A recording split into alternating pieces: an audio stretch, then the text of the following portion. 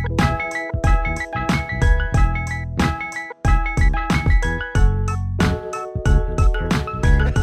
making sure. All right.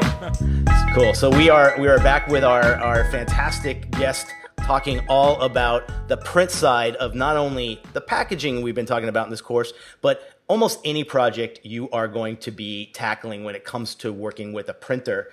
And when Jordan and I were kind of putting together the outline of this, we were thinking we need to have someone on here that can give us that walkthrough of maybe what a typical project would look like with a printer, and even some upfront stuff is what the advantages are about having a printer on your side as a designer, right? That to us is just the most important thing. So I reached out to a good friend of mine. He has been an advocate with my class, and including he's a teacher as well on this side as far as for printing. This is David Mays from Typecraft. David, welcome. Thank you very much. We're glad to be here. Yeah, man. Yeah, glad to have you. We are so excited about this. This is good. Like this is like tech talk for printers, designers, everybody, right? Very cool. And you talk about this in length with your job, with your profession as a teacher. Tell the listeners a little bit about your background in printing in general.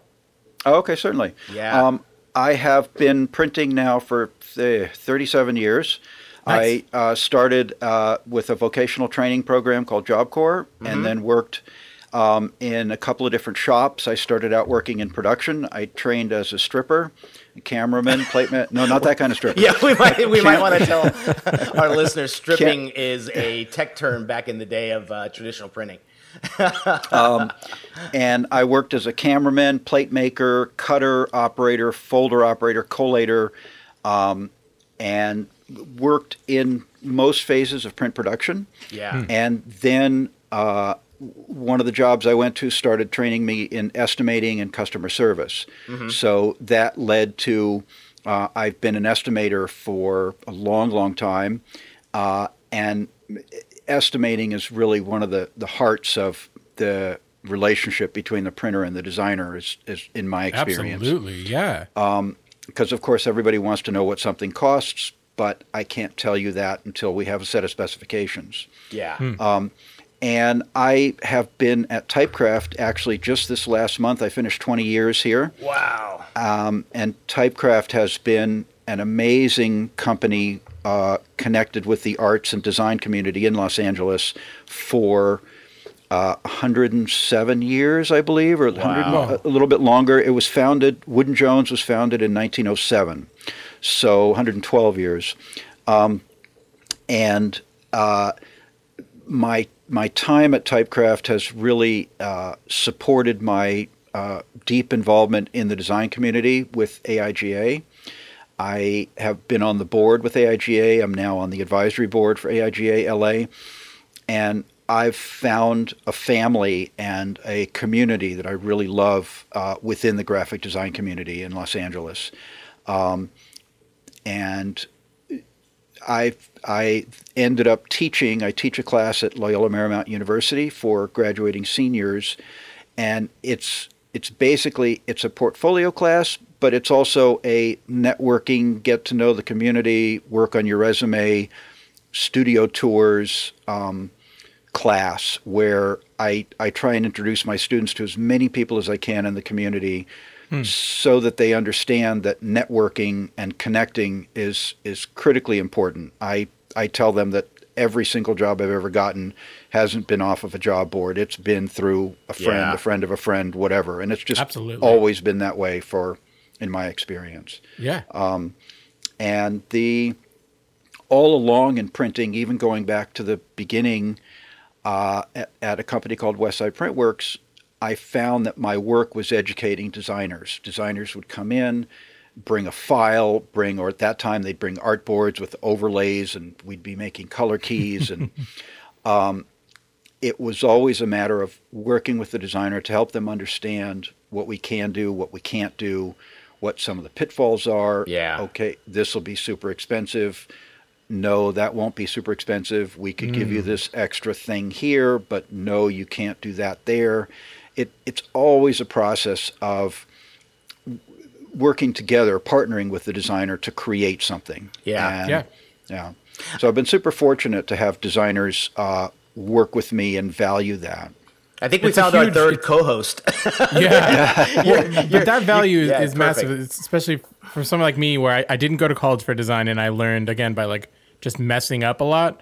I can't tell you the amount I've learned through printers. Like, we can't do this. Here's why. Here, you set your file up wrong. You didn't embed an image or outline or whatever it was. You didn't pathfind correctly. Like, I've learned a ton about printing just from printing printers and vendors, right? Like, that was part of my schooling. So in terms of value, like, it's massive.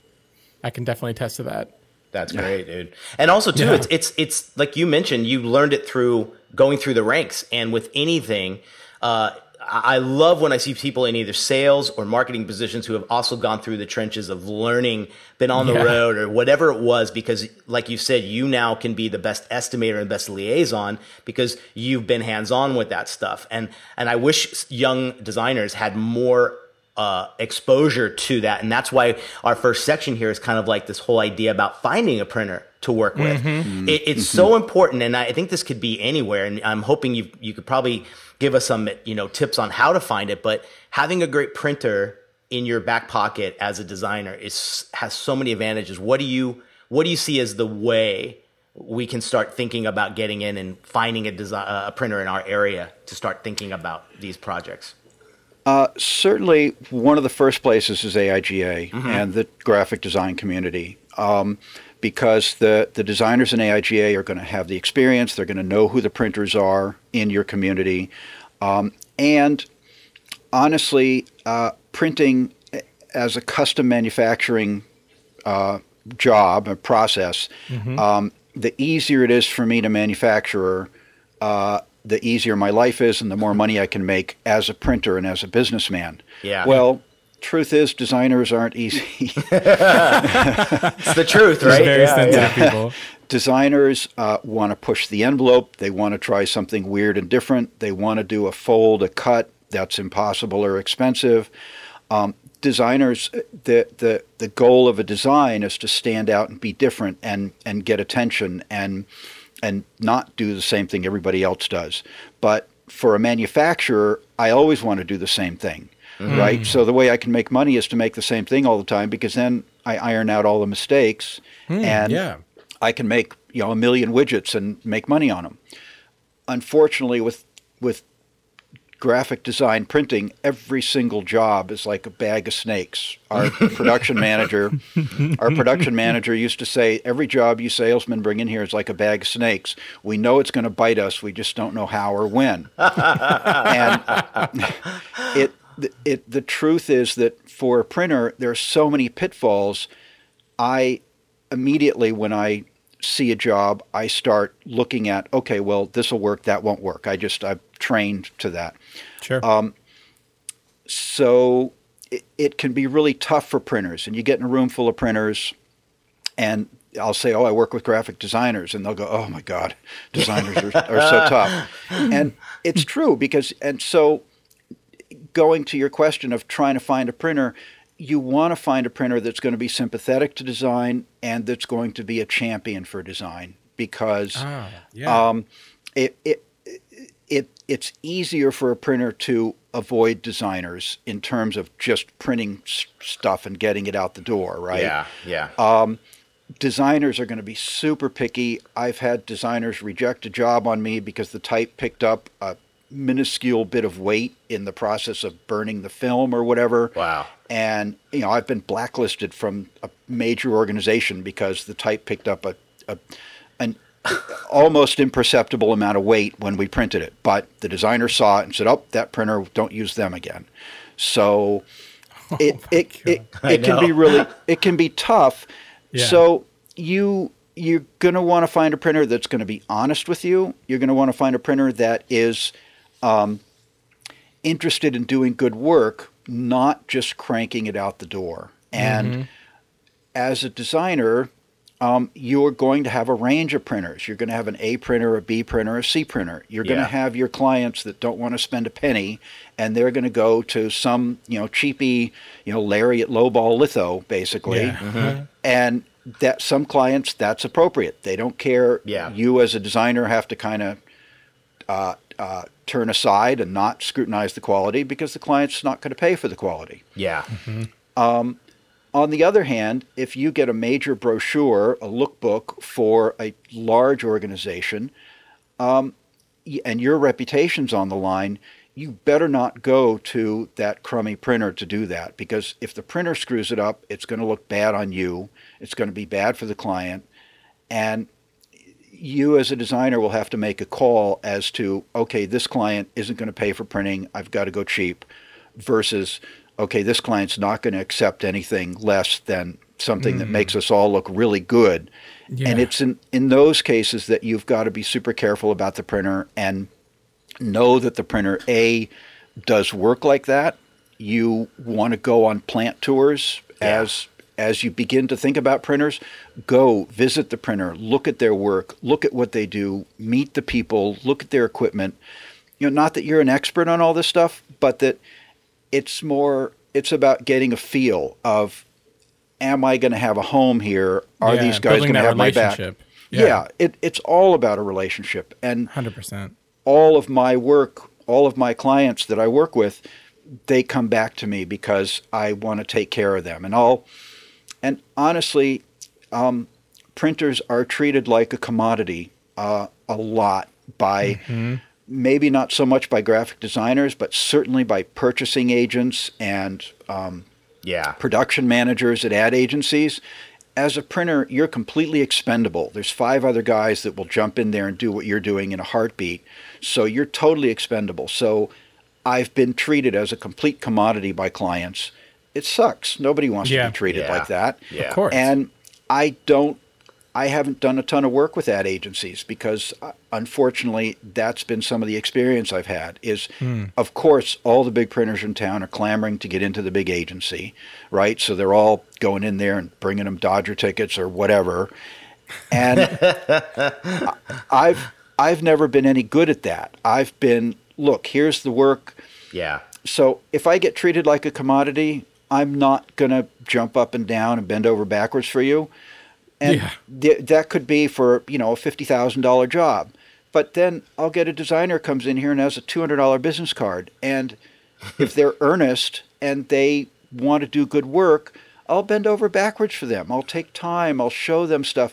And as a salesman, that's kind of stupid because it's like, why spend all your time on a $200 job when really you should be concentrating on the $50,000 job? Yeah. But it's just my nature that the relationship is what matters to me. There's a shared passion there, Yeah. And I love graphic design. And the early designers I worked with, Kim Baer, Joe Malloy, and Deborah Sussman's office, I worked with people that were passionate about design. They trained me as a printer. Kim Baer, in particular, had printed thousands of jobs when I started working with her. And I became one of her main printers, and I learned so much from her. And she knew when to push me, and she would get a set of color separations and say, "David, this looks like crap," or she knew how to give me correction. She knew she could look at a color separation and say, "Okay, do this, do this, do that, do this." I wouldn't understand what the hell she was talking about. Yeah. But I would go to the color separator and say, okay, the client said do ABC, and the guy goes, oh yeah, okay, boom, boom, boom, and they would work on it. So I've been taught so much by the design community. I love hearing that. I would never think, because it's like you all share your expertise of what area you're in, but you're right. It's like you've learned from some of the best and you've seen that. So I guess like the good question on this is like, have you seen a good example where even a small or medium designer or someone has been a really good liaison to the client because of the relationship with you? There was an advantage to the designer because of your relationship. Oh, certainly. By my trying to give the designer every bit of information and resource and paper swatch books and dummies or whatever, by my trying to fully arm and equip the designer to deal with the client, I will tell them, do this, don't do that.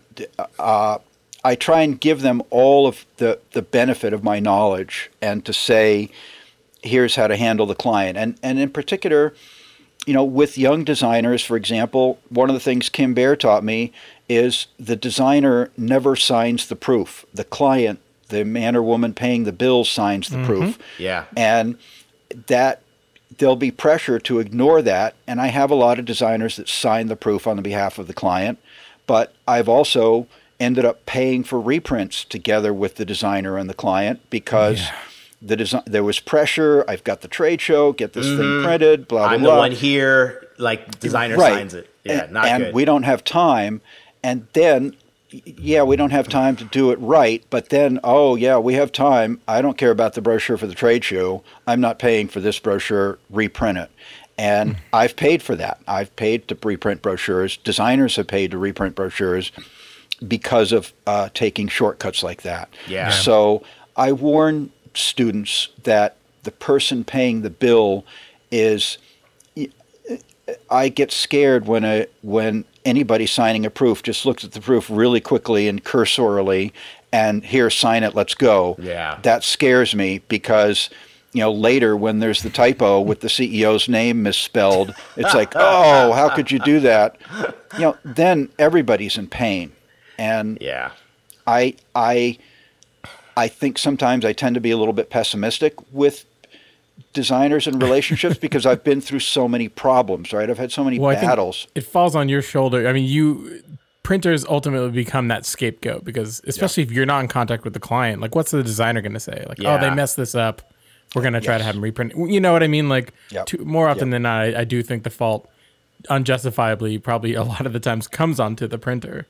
Just because you're working with usually one person, usually the designer. Yeah. So bringing the client to sign off on proofs is huge for the designer too. For designers listening, like I've been held responsible by putting in the typo. Like you got to have the person paying the bills sign off. Yeah, I think it's more because if you think about it, I'm glad you brought that point up because that's an old school checkpoint that has to be more applied to today. And I think today is all so on demand and everything's so like e-signature and whatever. No. Eyes need to be on the thing. And the more we can do that, my email right before this thing was someone catching a typo that was right before it was going to press.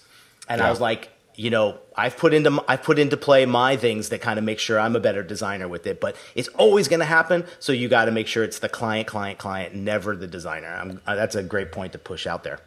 Yeah, for sure. And a new fangled aspect of that is PDF proofs. People like, send me a PDF proof. And Typecraft has been bit hard by PDF proofs because, yes, 90% of the time they're fine. And then sometimes we've had we made a hard copy proof, there was a problem, we fixed the problem looks fixed in the PDF, and then we make the plates and there's a problem there. Yeah. And it doesn't happen very often, but it happens. And I've reprinted some expensive jobs because of PDF proofs that screwed up. So the time pressure and the convenience pressure of, look, there's no time for this, just send me a PDF, let's get it printed. I'm so gun-shy about that because we've been hurt. And you're right, Jordan. The printer ends up being the scapegoat. The printer ends up paying the bill.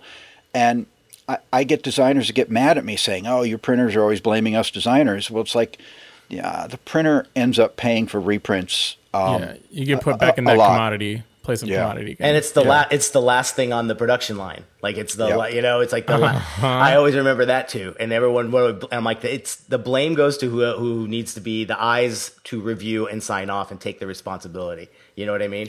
Yeah. So let's get into estimating because I think we briefly talked about our methods of how we kind of approach this, but we purposely didn't get into too much detail because we knew we'd have you here. So.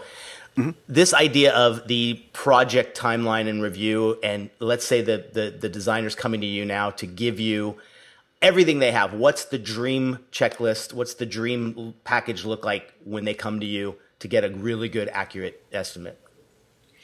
So the dream package is you don't bring me 4 different design concepts with 3 different color schemes and 14 different papers. Yeah. Can you price each of these for each of these quantities? And exactly. I thought that would be on without saying, but obviously You're getting that a lot.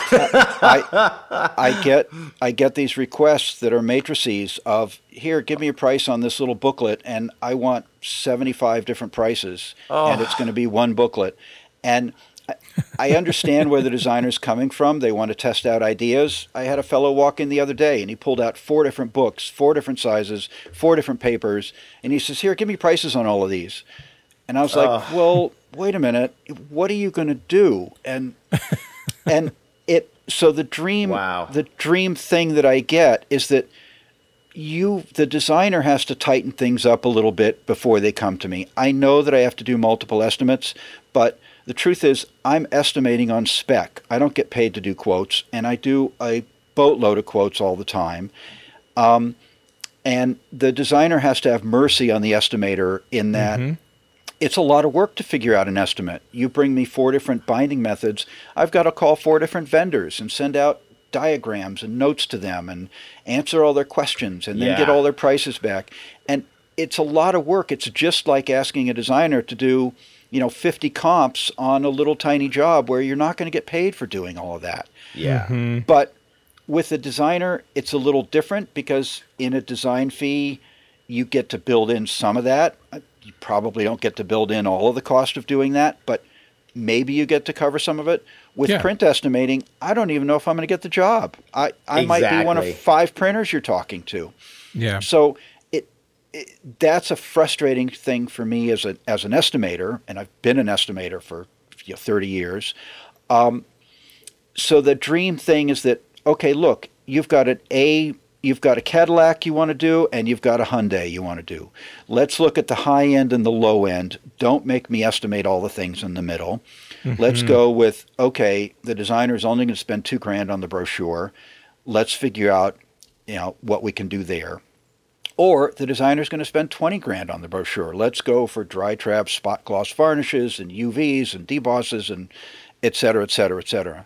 Yeah. So as a designer, you've got to work with your client to kind of, I think that designers sometimes, I don't think they understand the amount of work involved in doing an estimate. And one of the analogies I use and I tease designers with is, okay, you guys like math, right? Let's do some math. Here's an estimate. The estimate is all pure math. I got to buy this many sheets of paper, that many pounds of ink.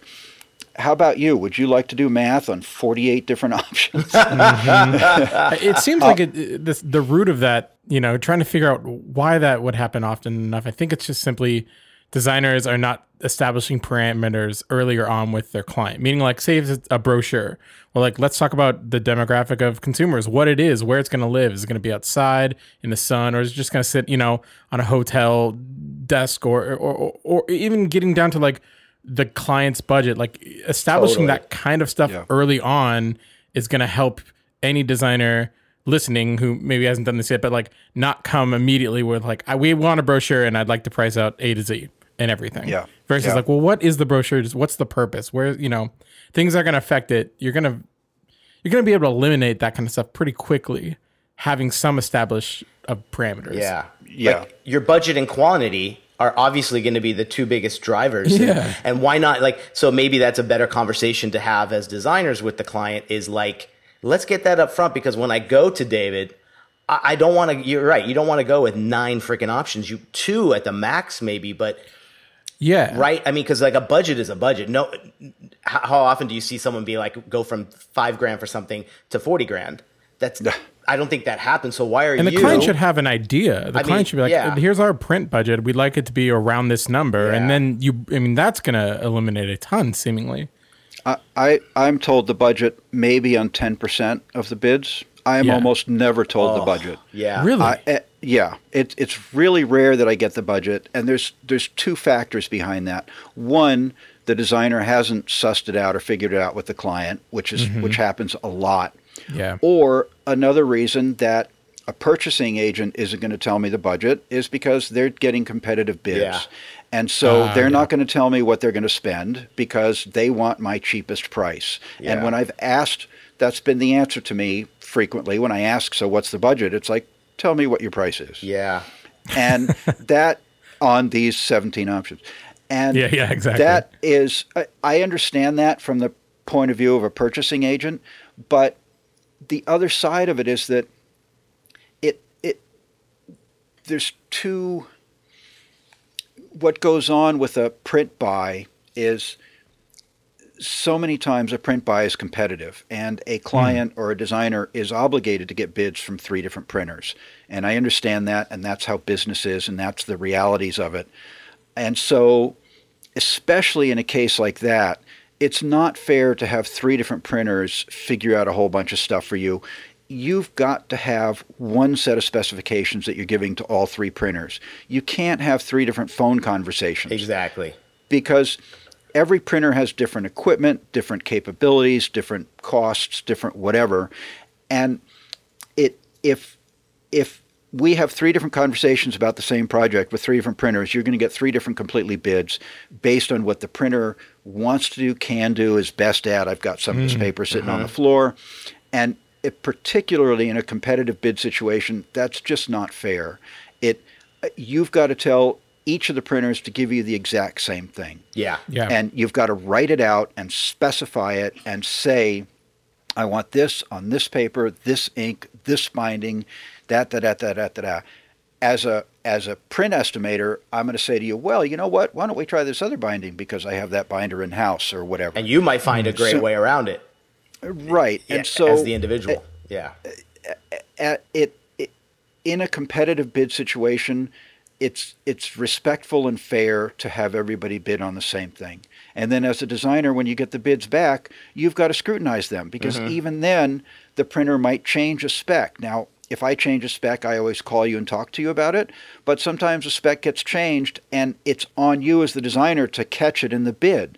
So you then put the 3 bids next to each other and read them and look and make sure that, yes, they did this paper and they did this and this and this. And so competitive bidding has its own particular set of parameters that you've got to work with. And competitive bidding's tough for a printer because I'm not going to do anything for you in the bid that you didn't ask for because otherwise I won't get the job. Now, I could be working with a designer who I know is really picky and I know he's going to do 3 rounds of proof and I know he's going to do this and I know he's going to be late for the press check or whatever. As an estimator, it's my responsibility to the company to try and account for some of that. So I'll throw in some extra bucks so that I don't have to go back and ask them for money. But on a competitive bid, I'm not going to throw in anything extra because if I add money to my job, I want to get the job. And if I come in with the high price, then I just won't get the job, period. And then would have been a whole waste of time to even do the bid. I think that's a good point to bring up because if any young designer is I know my first few jobs, and when I was the designer going out and doing this, our purchasing department said, you got to get 3 quotes. You got to give them the same specs and everything. But it sucks being a designer on that end. And I think your knowledge of saying, hey, think about it in advance. Make sure you're giving the same quote to everybody. That's super smart. And I think most of our listeners are probably going to be the sole designer that is maybe working as the liaison with the printer. And hopefully they could just say like, look, okay, we could do a few options here, but that would be, I would probably imagine most of them aren't having to do the 3 bids. So we got both there that we're covering. And I'm glad you brought that up because I think it's good to know that. And that's how, God, I remember being in that position and I hated it because it's like I'm the designer and I felt like, I'm the one now going like, I have to turn it in and hope that purchasing picked the one that I want to work with the best. Like I know that situation. So hopefully most of our folks aren't dealing with that just yet. But I love your idea of saying like minimize the options, make it crystal clear. I think you nailed it too by saying, these are things that have to be there. No printer can give you an estimate until they understand what they're going to be doing. It's as simple as that. It's pure math. It's just a matter of, and in my class and in the tour that I did with you, I give you a list of a whole bunch of different estimates. I have like 15 or 20 bids. They're eye-openers. The specifications are written out very carefully, clearly. I tried to eliminate abbreviations because I want people to take all these estimates on different projects, from letterhead to big brochures to hardcover books, take my specifications, look at them and utilize them. And when you get a project, look at which one of those bids is close to yours, write a good set of specs, because even if you're not doing competitive bids, you're just talking to one printer, regardless, the printer still needs to know what you want, and you have to make decisions. And from a creative point of view, it's tough, I think, to make a decision and commit yourself to something. Mm-hmm. But from a pricing and economics point of view, you have to make a decision of some sort. Otherwise, I can't give you a price. Yeah. And so it's trying to understand the point of view and the parameters that the estimator's working in versus the parameters that you're working in as a creative person. Yeah. And I mean, it's also just a lot of relationship building where you're talking about being treated as a commodity and ultimately like the scapegoat in these situations where I just think for designers listening who maybe, I think the root of a lot of those problems could be just young designers working with small businesses who've never dealt with printing anything. So you have two people that don't really understand the process. But to me, it should fall on the designer's shoulders to learn and soak up all this experience and this understanding that you can carry through. And the only way to do that is you build those relationships. So if you find a designer who's willing to like take you there and educate and help you, to me that I would go back. Like I guess I feel a little loyal to like my designers that are my printers that I go with, just because from step one they were there to help me, and I know the kind of work they do, and they're transparent and they're honest. You know what I mean? Yes. And like you said, they have that sort of empathetic view towards designers, which is really helpful.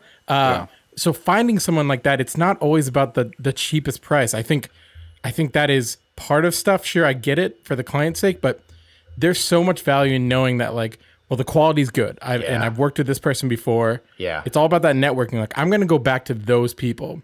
The value for that to me is massive. Knowing there's trust and transparency. And I think that sort of relationship building in the end through all this is just as important, if not more, than just trying to find a cheaper alternative. Because they're going to be cheap alternatives, but in the long run, it could cost more if it's not done correctly, or not all printers are the same. And Nick and I were talking about that before, where it's like, I've had many jobs that the outcome just comes different. Like with beer labels, I've worked with lots of different printers and the quality just ranges from, okay to amazing.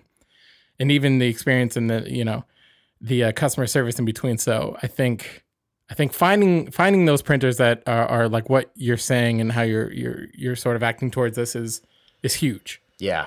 I mean, there's a lot of value there. You also think about a good printer is going to give you the most detailed estimate. And I've seen David's estimates. They're amazing. And when I show that to a client, there's a confidence I have that I've said, look at the person I brought to the table. Look at this person that is going to be printing your project. Look at what they have done. So everything we've talked about so far leads us to that point where now we have this great estimate, right?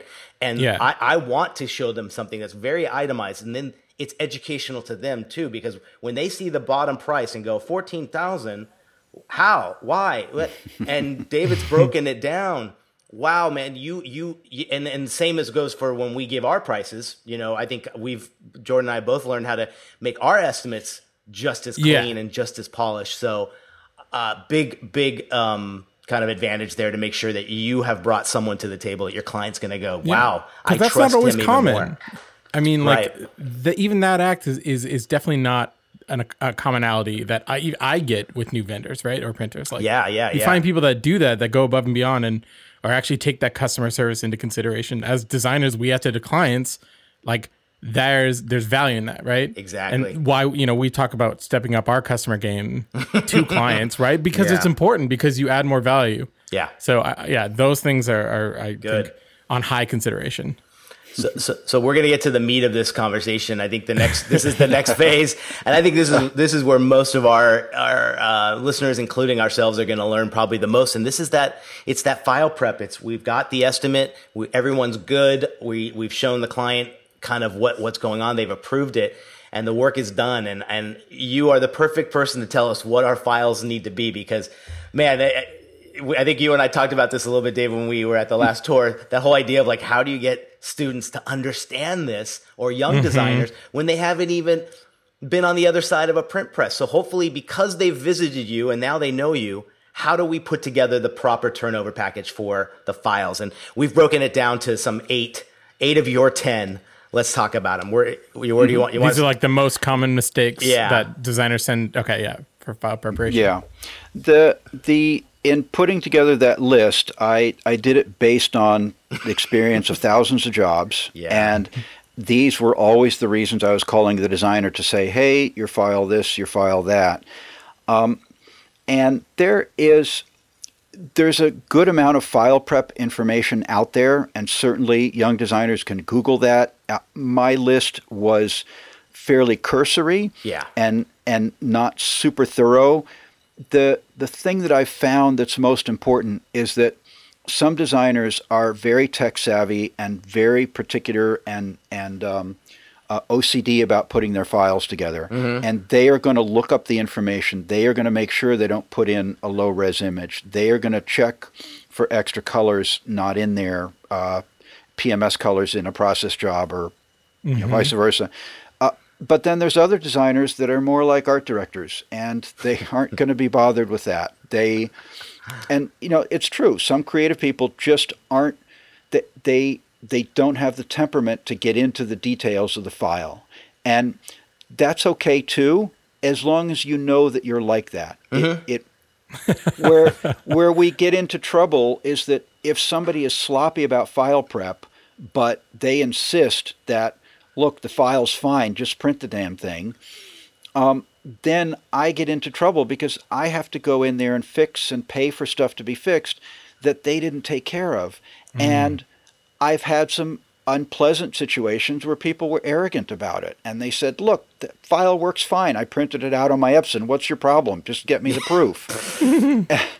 And if you know, as a designer, if you can kind of get a sense about your level of tech and your willingness to dig into tech, then just be aware of that. And if you're not really going to get into tech and you're a big picture person and you're going to go in for look and feel, get help or find, I had one designer say to me, "Oh yeah, I don't put my files together. I hire a production person to do that." Now, that's great. That's an older designer that's got an established firm and has the money to do that.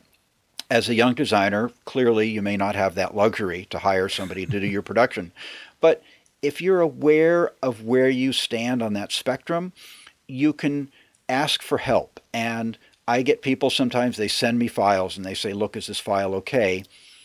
That's a little bit of a tough question to answer because if I have to go in and look at a file and say if it's okay, that's basically me doing the work of doing the prep on it. Yeah. And if I can't charge for that, then, how do I deal with that? I certainly am happy to look at files and PDFs and try and spot problems. But the truth is, looking at it in a lightweight way, like I would, I'm not going to spot deeper problems that might happen when we go to do imaging. You got to dig deep into the file. Yeah. And so as a young designer, just be aware of where you stand and, look at these lists, look at whether it's my list or anybody else's list, to go through and just double check the file. And I have my list that I put together, and I recently got a list from a designer that he had 3-page long list of, it's a file release checklist. And it has a lot of pre-press stuff in it, but it also has a lot of design stuff from his perspective of look for smart quotes and do this and do that. So it's a lot of look for widows or orphans.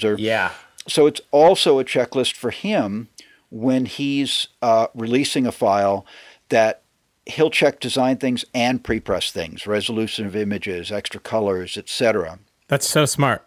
Because you're right, there's two sides to this. And I think it's also worth saying, too, that in most cases, when I'm introduced to a client has introduced me to the printer that's doing something, there are specs and requirements and things that I love it when a printer gives that over. So that's obviously first and foremost with any job you're doing is what you've been given already as a requirement. But everything else you have here is maybe the stuff that's above and beyond that. They might tell you, we only need it in PDF with this and blah, blah, blah. But inside that file, these are the things that really matter. Yeah. Right. So fonts, what's the biggest, what do you see with fonts? Well, so fonts has become, fonts used to be the always first and foremost issue. When InDesign came out and they started packaging fonts, that problem went away quite a bit. Mm-hmm. So now most of the time fonts are not a problem. Yeah. However, sometimes they still are. Sometimes InDesign doesn't package stuff correctly. One of the new wrinkles is cloud-based fonts where you can't package them. Yeah. And so therefore the printer has to have a subscription and also be able to go get the cloud-based fonts. And fonts sometimes just behave strangely and just don't image properly. And sometimes you can explain it, and sometimes there's just no friggin' explanation for it. It's just a font's going to go sideways, and we don't know what did it, but it went sideways. Got it. And I've had letters come back just jumbled in random places. Like, how is this even possible? Or like an L is sans serif, but the rest of it is serifed. Like it's strange shit. But in a job that, let's say, is not so document heavy or not so text heavy, and more into the packaging world, whatever, is there any preference of like getting a file that has the fonts outlined or both outlined and live? I know that's kind of what I tend to do, is provide both. Does that help? Well, yes, it does help, and sometimes getting an outline font is the way to address the problem and fix it. Yeah. I don't have getting outline fonts as a default, though, because when there's an outline font, then I have no ability I can't do anything to it. That quick edit. And it's just like with getting PDFs. I know that my sense is that with a fair amount of print work and, say, publication work, PDFs are the standard, and the printer just wants a PDF because for a printer, getting a PDF is easy. It's like wham, bam, I slap it in there. I don't have to think about it. My experience has been, though, that so many times we get stuff that comes in and we make a proof and the client says, oh, yeah, here, fix this, fix that. And now we're not in a position where we can fix anything. And the designer has to fix it and resubmit a PDF. And that, my only reluctance with that is that it gives me less flexibility to deal with fixing things on the fly when we're on press or when we're, it's all about a time crunch. And if I don't have the flexibility, if the designer's, at a meeting for 3 hours and we can't get a hold of them for them to get back to their computer and make me a new PDF, then we're stranded. Yeah. So at the mercy of their time. Yeah. Yeah. One thing you said about giving two files. Another thing that happens with outline fonts is that it does change the weight ever so slightly. Yeah. Of the type. It adds a tiny bit of weight, is my understanding. Yeah, it does. It's minuscule. Yeah. But I've been bitten by minuscule things before. Yeah. Crazy. And so I don't like getting two sets of different files for a job because it just complicates it. It complicates it. It causes confusion. I gotcha. And I just did a job the other day where the guy sent me 3 different versions of the file. And of course, the one that got proofed was one that was a little bit low res. And he looked at the proof and said, yeah, looks great, print it. And then he printed it. And then I delivered it. And then I get a call saying, hey, this res is wrong. Why didn't you use the right file? I'm like, well, why didn't you tell me this when I showed you the proof? Yeah, I know that, but you've got to reprint this. Oh, man. That's crazy. And so I did. I mean, it's like, look, I just gave you a bunch of work. You got to get my back on this one. I'm like, yeah, okay, I got your back. I paid for the reprint. And don't give me 3 friggin' files. Yeah. Give me the file you want me to print. Because you've also got to realize I get the file, I hand it over to somebody, my customer service person, who sends it into prep, and then the prep guy picks it up. He's 4 layers away from you. You knew exactly what was going on when you gave me 4 files. This guy picking up the job in line with the other 12 jobs he's working on at that time, he doesn't know any of this. He's he's got to be able to pick it up, do production, slam it out, get it over to the proofer and make a proof of it, because I'm there banging on the door at the prep department saying, is my proof ready? Yeah. Yeah. Right? I mean, and so it as a person submitting files, you've got to really make it idiot proof. As a designer submitting files, you've got to make it idiot proof. You've got to make it crystal clear. You've got to provide folding dummies. You as a designer are intimately familiar with the job. You know where everything is and exactly how it goes and what it does. My prep guy who just picked it up knows nothing about it. Yeah.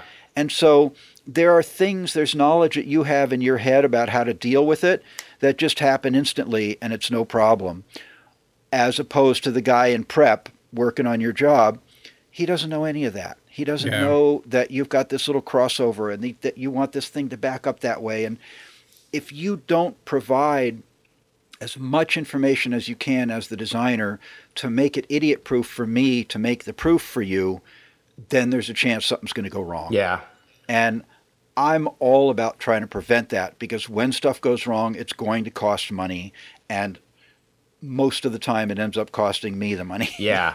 Yeah. I mean, and then I fight with the client. I say, look, your file was bad. Pay me for this and pay me for that. And clients don't want to pay more money than the estimate. I approved this estimate. Why are you charging me more? So if we go down the list, the linked files and linked images, you want to see them obviously 100% scale, the right format, right? What do we got to do on all the linked images that are included? Like the embedded stuff? Yeah. Yeah. So, and don't embed stuff, by the way. Yeah. Yeah. Embedding files makes them inaccessible or difficult for us to work with. Linked files, yes, the rule of thumb is that your Photoshop file should be at close to 100% size of the size you're reproducing it. Perfect. That doesn't happen a lot, and it's okay. Most of the time, many times it's fine. The times when it's a problem is either the Photoshop file is being enlarged a bunch in your document and the resolution goes down the pot, or sometimes I could get a 600 meg file for a little 1x1 thumbnail in the booklet, right? I love that. And so, and I did that one time. I had a book for a fashion company, and there were, 60 little thumbnail prints of, clothes. And when they gave us the files that were used on billboards. So, God. So like 72 DPI, but like 800 inches. Yeah. And so we had 6 gigs of files for what could have been a 1 gig file prep thing, but they took the path of least resistance. They gave us the biggest files, which in one sense that makes sense. It's like there's no danger of me getting low res on it. But what it did is crashed our machine and we couldn't even process the file. Yeah. And we had to figure out some way to work around it. So you can blow stuff up and reduce stuff in InDesign, but within reason. And you've got to be careful about that. Yeah. I mean, sometimes we can get a 200, 180 DPI image to work. 300 DPI is the rule of thumb that it should be. But sometimes a 180 DPI image, it might be fine. It all depends on the image, if it's going to work or not. So, what about bleeds? Like, are you, especially on the packaging side, but even on anything that you're doing that you're die cutting, any tips or things that we should be, especially in the maybe like intricate areas or folds? You're obviously there to help when at the design process to aid to give a better kind of idea, because bleeds can be a little bit tricky when there's a lot of folding going on. Yeah. Yeah, they can. Bleeds are tricky when you've got folding or die cutting. For me, the biggest problem is that sometimes people just don't pay attention to bleeds. Yeah. And one of the cases in which they don't pay attention to it is they don't have enough image. The picture's not big enough. Oh, yeah. I've got to get the whole picture in there.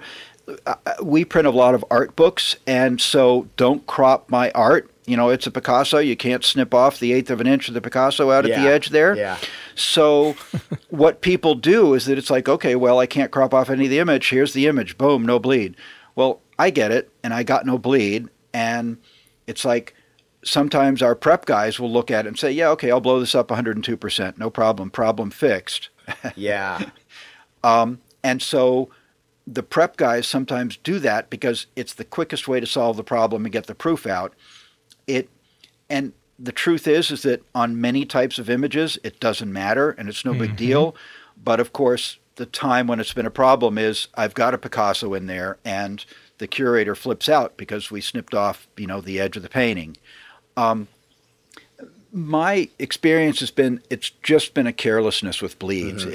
Bleeds should be imprinted on your head as a designer that they are not optional.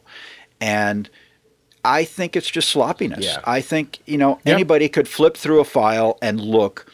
And when you set up the file, set up the bleeds in there, set it to be 1/8 of an inch, it puts the little red line around your trim, and you know that you've got to run the image out to that 1/8 of an inch bleed. I think it's just a sloppy file prep issue with people. It's been my experience. And also, too, I think regardless of that, too, like sometimes in particularly packaging, it might just be something you're not aware of. And when Jordan and I were talking about how we make our little test dummy mock-ups, and you do the full cut, you could see if maybe a bleed goes too far into a flap or it doesn't even need to be there, or should it flood the flap? Like there's all those things by just doing a simple thing like a dummy. You can see if the bleed's going to work, and it helps you understand it a little bit better too, I think too, which is, so I think having a little dummy every time you're doing any kind of job like this, obviously is going to help you catch those things, particularly like in bleeds. I love it. I have students that the first slide I have says, don't forget bleeds. And it is like in the biggest impact font. And their first comps come the next day. And every kid has pushed it's almost they've done more work in going right to the edge of each flap and not flooding. And I'm like, what is preventing this from happening? I don't get it. I think that one of the things I try and do is I take people to the cutter. Yes. And I say, look, I'm cutting a chunk of paper. I'm cutting 3 inches thick of paper. The blade is going to move around. The lift of paper is squishy. Yeah. And it's going to move, and I can't cut right on your ink edge. And what you're saying about making dummies is so critically important and true, because so much design is all digital, it's all on screen, and people don't want to make printouts and cut them up and fold them up. And that goes to any kind of print piece, any kind of folding. You've got folding, you've got panels, you've got something you want to back up, you want to have crossovers. So many times people just look at it on screen and say, yeah, okay, that works, and then they shoot the file off without ever having printed it out. And then when I print out the proof and there's a problem, they're like, oh, yeah, this doesn't work. It's like, yeah, okay, that's great. I just spent all the money making your proof, and now I'm going to make your proof over again because you didn't print it out and put it together. And who's going to pay me for that? Are you going to pay me for that? Yeah. Oh, well, no. Gee, help me out, printer guy. No, help me out, printer guy. There's the T-shirt we're gonna make for this. Yeah.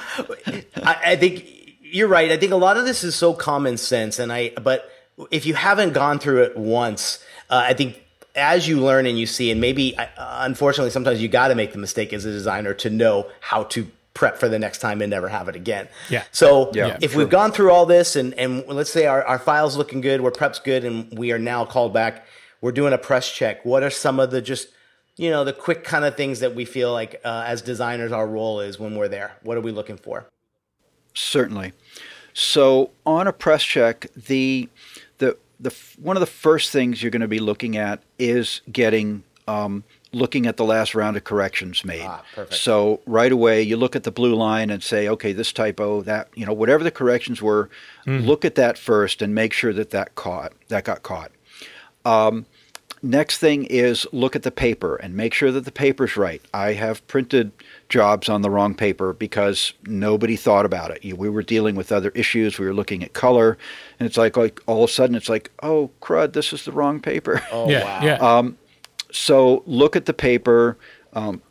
Then next on press is it's super critical to keep in mind that proofing in the printing industry, the kind of proofing that we do for offset presses is I'm not making the proof on the press, and I'm not making the proof on the actual paper. I'm making the proof on proofing paper, Epson gloss prints, or HP digital blue lines.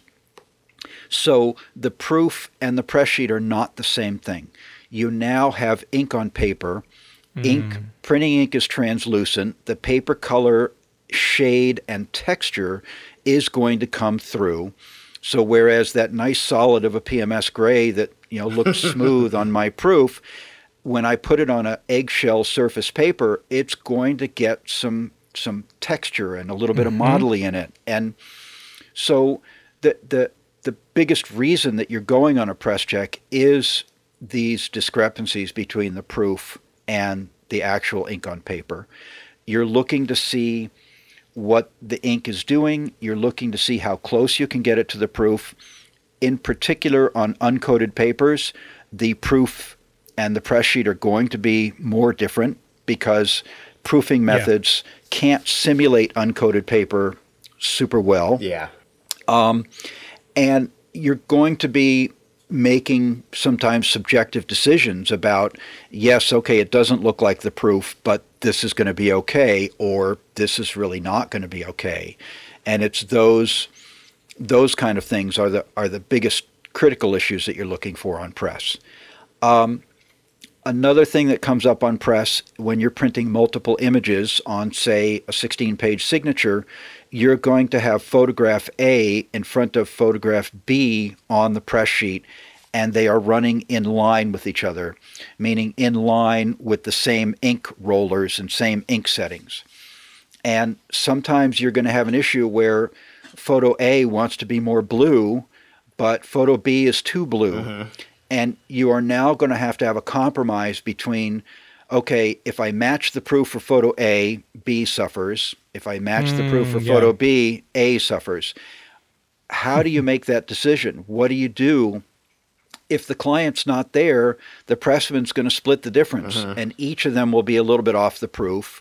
But to us, without a client there, that might be better than one being really far off the proof and one being right on. Those kinds of decisions are sometimes especially tricky because photo A might be in the CEO's office, and that's what matters. And photo B is like, who cares about that? Right? And that knowledge is not knowledge that we're going to have. It's not knowledge that certainly the pressman's going to have. And that sort of thing, if you have to make a compromise, which sometimes you do, that's the information and that's the knowledge that the designer is going to bring to the press check. The other thing on a press check is that you're going to need to rely on the pressman's expertise about what can and can't be done. And sometimes it's better not to tell the pressman, look, put more cyan in or take the yellow down. It's not necessarily good for the designer to decide what to do with the color. It's better for the designer to say, look, this picture's feeling a little warm or a little cool or a little green. And then ask the pressman for his expertise on what to be done, because they've been doing this for decades. And if you tell them the sense, our whole purpose in the press check is to please you and to make you happy with it. We are going to do everything we can to do that. That's the whole point of what we're doing. Give us the direction that you want. Give us the thing the goal that you're going for. Allow the pressman to give it his best effort at achieving that. Sometimes it's a pretty easy move, and sometimes it can be a super tough 9-hour press check. So, and we've had all of them. And then you're looking to balance the color across the sheet. You're looking for crossovers are a big deal. If you're crossing over one picture from one form to another or one place on a form to another, the pressman is going to cut the sheet apart and look at the crossover, or you might print half of a photo on form 1 and then you get to form 2 and you're going to cut off a piece of form 1 and match it up to form 2 to balance the color for the crossover there. Crossovers are a particularly tricky thing on press as well. So everything the other stuff you're doing is you're looking for the flaws, you're looking for any imperfections or things, and that's the stuff that it's your responsibility and your advantage to being there to call out any of these things. So hopefully, like you said, bring up the problem, but let the press check know the solution. Let the team know figure out the solution. Yeah, exactly. Utilize their expertise. Realize that they've been doing this for a long time, and that they will have, if you tell them the goal and what you're trying to achieve with it, cool, they will then come up with ways of suggested ways to try and achieve that for you. Cool. Yeah. So finishing up, we've got like three what we might call added things that we can add to any of these jobs that we've kind of done, some extra things that are a little on trend with what's happening in printing and things like that. Like the digital printing thing, to me, I think it's incredible. And you showed us what you have on the digital side and explained it so well to the students to understand the difference. But the advancements have been pretty amazing lately, correct? Yes, they have. Digital printing is getting better and better all the time. And the market trends are that the volume of digital printing is growing. Our volume is changing to be more digital. Wow. On the one hand, that's disappointing because it's less volume and less dollars. Yeah. And you don't get that great ink smell. Yeah. But from economic perspective and from the perspective of marketing and from the perspective of the job achieving what it needs to achieve for the client, which ultimately we are all carny barkers for the client to help them accomplish their mission. The digital offers great advantages. You can print 150 copies. You don't have to print 1,500. Yeah. There's several different types of digital printing. There's the Xerox presses, which work with a toner base. And early on in digital printing, toner-based digital printers yielded that waxy, shiny printing, which in my experience, most designers hated, and we certainly hated it as well. We as a company were a little bit late to the digital game. There were other companies going into digital before us, but we purposely did not do it because we weren't finding a press that we liked. We didn't like waxy, shiny color laser prints, basically. Yeah. We work with designers who want uncoated, toothy, gorgeous, inky feeling pieces. The presses that we work with are the HP Indigo, and we feel that the Indigo technology is the best technology for digital out on the market. And we have two of those presses. The vast majority of digital presses are the 13 by 19 size. More rare, but beginning to happen more, is a larger digital press, which is a 20 by 29 size or a B2 size. And that is about, that press has changed the market in a substantial way for us because there's a lot of art books, for example, that I would have had to print due to sheet size. I had to print them on the offset press, but the cost was much more. Now I can print art books on this large digital press. The cost has come way down, and we get amazing image, amazing quality. Digital presses aren't perfect. Solids can have some difficulties, solid color fields. Grays are particularly difficult, greens.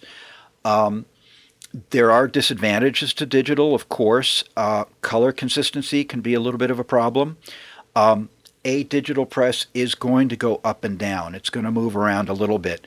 It should not move around a lot, but I also have had to say to clients, they'll get a proof, and if you've got a 4-color black and white or something, and I print it today and it's a little warm, and I print it tomorrow, it's a little cool, I've had to say to clients, look, the amount of ink that causes that change is like 1 or 2%. Wow. And I'm sorry, I can't control that variation. I'm going to get some variation on the digital press, and you just have to be aware of it.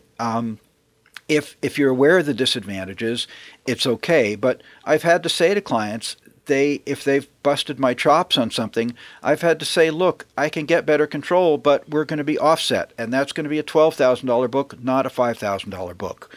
What do you want to do? All of a sudden, they're okay with that little shift in temperature, right? That's great. I've been so amazed with just the amount of what it gives the client sometimes the offering to do something when they only have to do a small amount. And the digital options have been great which is great. And one of our printers was even showing us how the finishing stuff is even starting to show up in digital printing, like the embossing and the UV coating and replicating foil stamp by metallics and stuff. It's insane. Very, very good so I'm assuming too, like if you're going back to our beginning, if you're looking at printers, it's probably good to know that they have some options in the digital frontier here. Yeah, absolutely. You, as a designer, you're going to need to have a part of your repertoire will be a good digital printer, because the market and market forces are that you are going to print stuff digitally. Good. It's almost a given as a designer, and you want to have somebody that has a good press. And there are some amazing technologies. We bought a perfect binder. And so have that capability in-house now to bind small quantities of books. There is a technology called Scodix, which Scodix, and it is a finishing process done to digital press sheets. And it can do a gloss UV, it can do a foil UV, it's a raised UV, you can do patterns. So there's some really amazing stuff. One of the things with digital printing is that the registration is a little bit softer, so the press sheet is going to bounce a little bit. You need to be careful if you've got an image, a foil stamp, a deboss, an emboss. If you've got a dead nuts register where you're trying to register something perfectly, be careful with digital.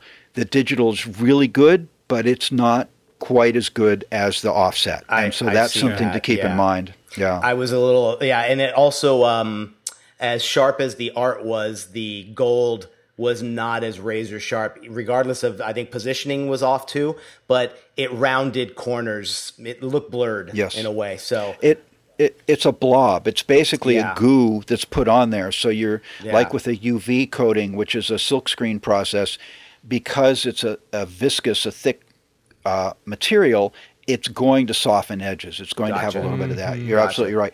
But flip side of it is that you can get this raised effect, and you can run your finger across this shiny metallic texture, gold, and you can run your finger across it, and you feel the thickness of it, and you get this bright, banging foil-like color. It's amazing. I mean, so there's some real advantages, and as a designer, you're going to be asking the printers that you interview to show you some of the stuff and show me some of the things you can do. And you've got to find the best printer for the job. You're going to need to know a number of printers in order to find the best fit for your client, for your project. Perfect.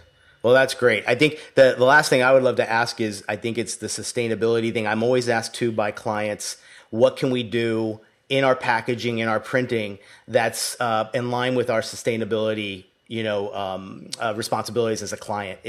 What are the two biggest things you can offer that would probably be a good answer to that? One of the first things is looking for papers that are FSC certified. So Forest Stewardship Council certifies paper manufacturers as to how they manage their forests and how they achieve their how they get their pulp. So an FSC certification, there are a lot of papers that now have FSC certification.